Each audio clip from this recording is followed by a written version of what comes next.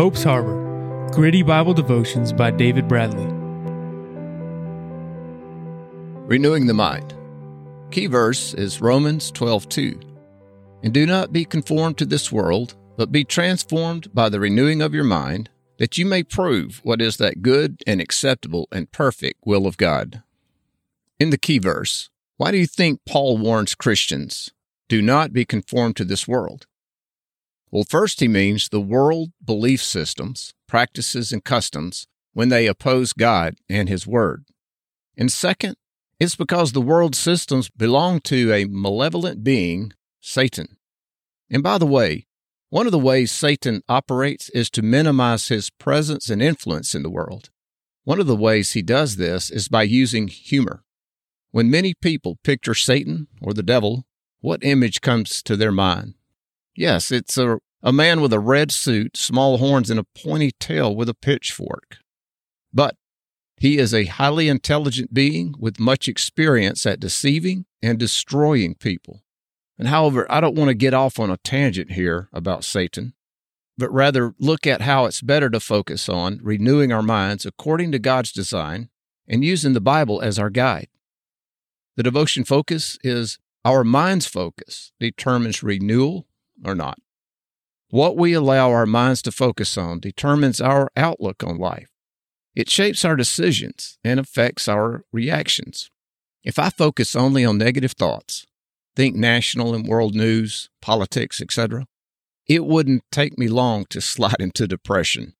But if I focus my mind on positive, healthy thoughts, such as God's sovereign power over all creation, including controlling the destiny of nations, if I think about God's love, which He declares in Romans chapter 8, verses 38 and 39, then the truth in these verses will help me to transform my mind and strengthen me.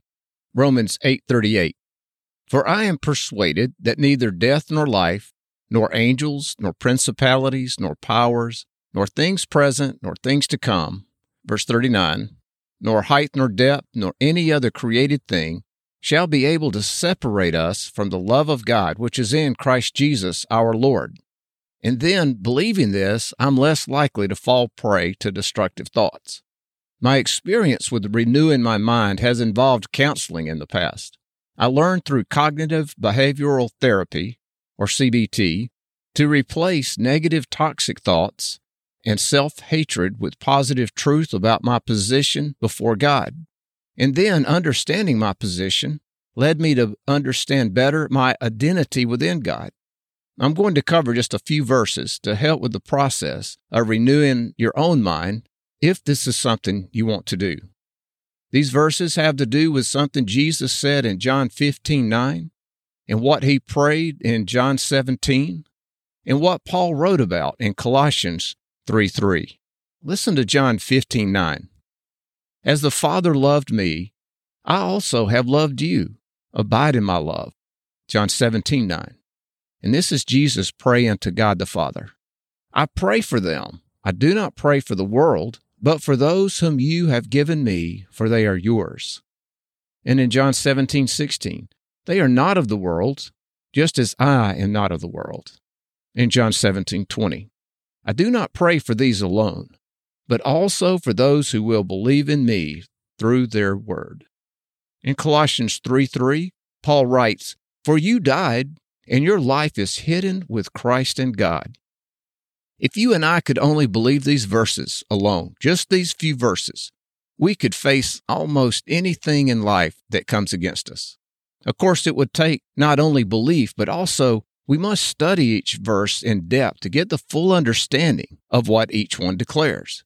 So let's go over each one briefly. Now, John 15:9, this is my life verse. But even then, several years ago, it took me 18 months of reading it first thing each morning and last thing every night before I began to believe it deep in my heart. In this verse, Jesus tells us His Father, God, loves us the same as He loves Him. Take a moment later and think on this some. God's love for each one of us is exactly the same degree, and that's infinite, an infinite degree of the love He has for His Son.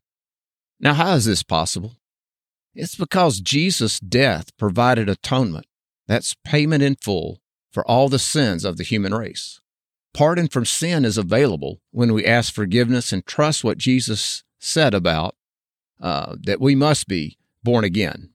This new birth gives us life as God's child. Listen to John 3:3. Jesus answered and said unto him. Now in this verse, he's talking to Nicodemus, a priest, which snuck out to his camp at night so none of the other religious leaders in Jerusalem would see him talking with Jesus like this. But he had asked Jesus a question, and Jesus answered with these words, Most assuredly, I say to you, unless one is born again, he cannot see the kingdom of God. And then John 3:16, which may very well be the most famous verse for evangelical Christians. It reads, For God so loved the world that he gave his only begotten Son, that whoever believes in him should not perish, but have everlasting life. And then John 3:17, Jesus continues, For God did not send his Son into the world to condemn the world, but that the world through him might be saved. Now this is a fantastic declaration of Scripture. And then there's John 1:12, backing up a few chapters. But as many as received him, to them he gave the right to become children of God, to those who believe in his name. Now, I don't have time to go over every verse declaring us as children, but here are a few if you want to look them up later. It's Romans 8:16, then 1 John chapter 3, verses 1 and 2, and then 1 John chapter 3, verse 10. These verses and others explain how God can and does love each one of us the same as he loves his Son. Furthermore, what Jesus prayed in John 17:9, 16, and 20 reveals our standing as children is a result of Jesus' prayer made possible by his death on the cross. And that's when he took our place. And now listen to Colossians 3:3. Paul writes, For you died, and your life is hidden with Christ in God.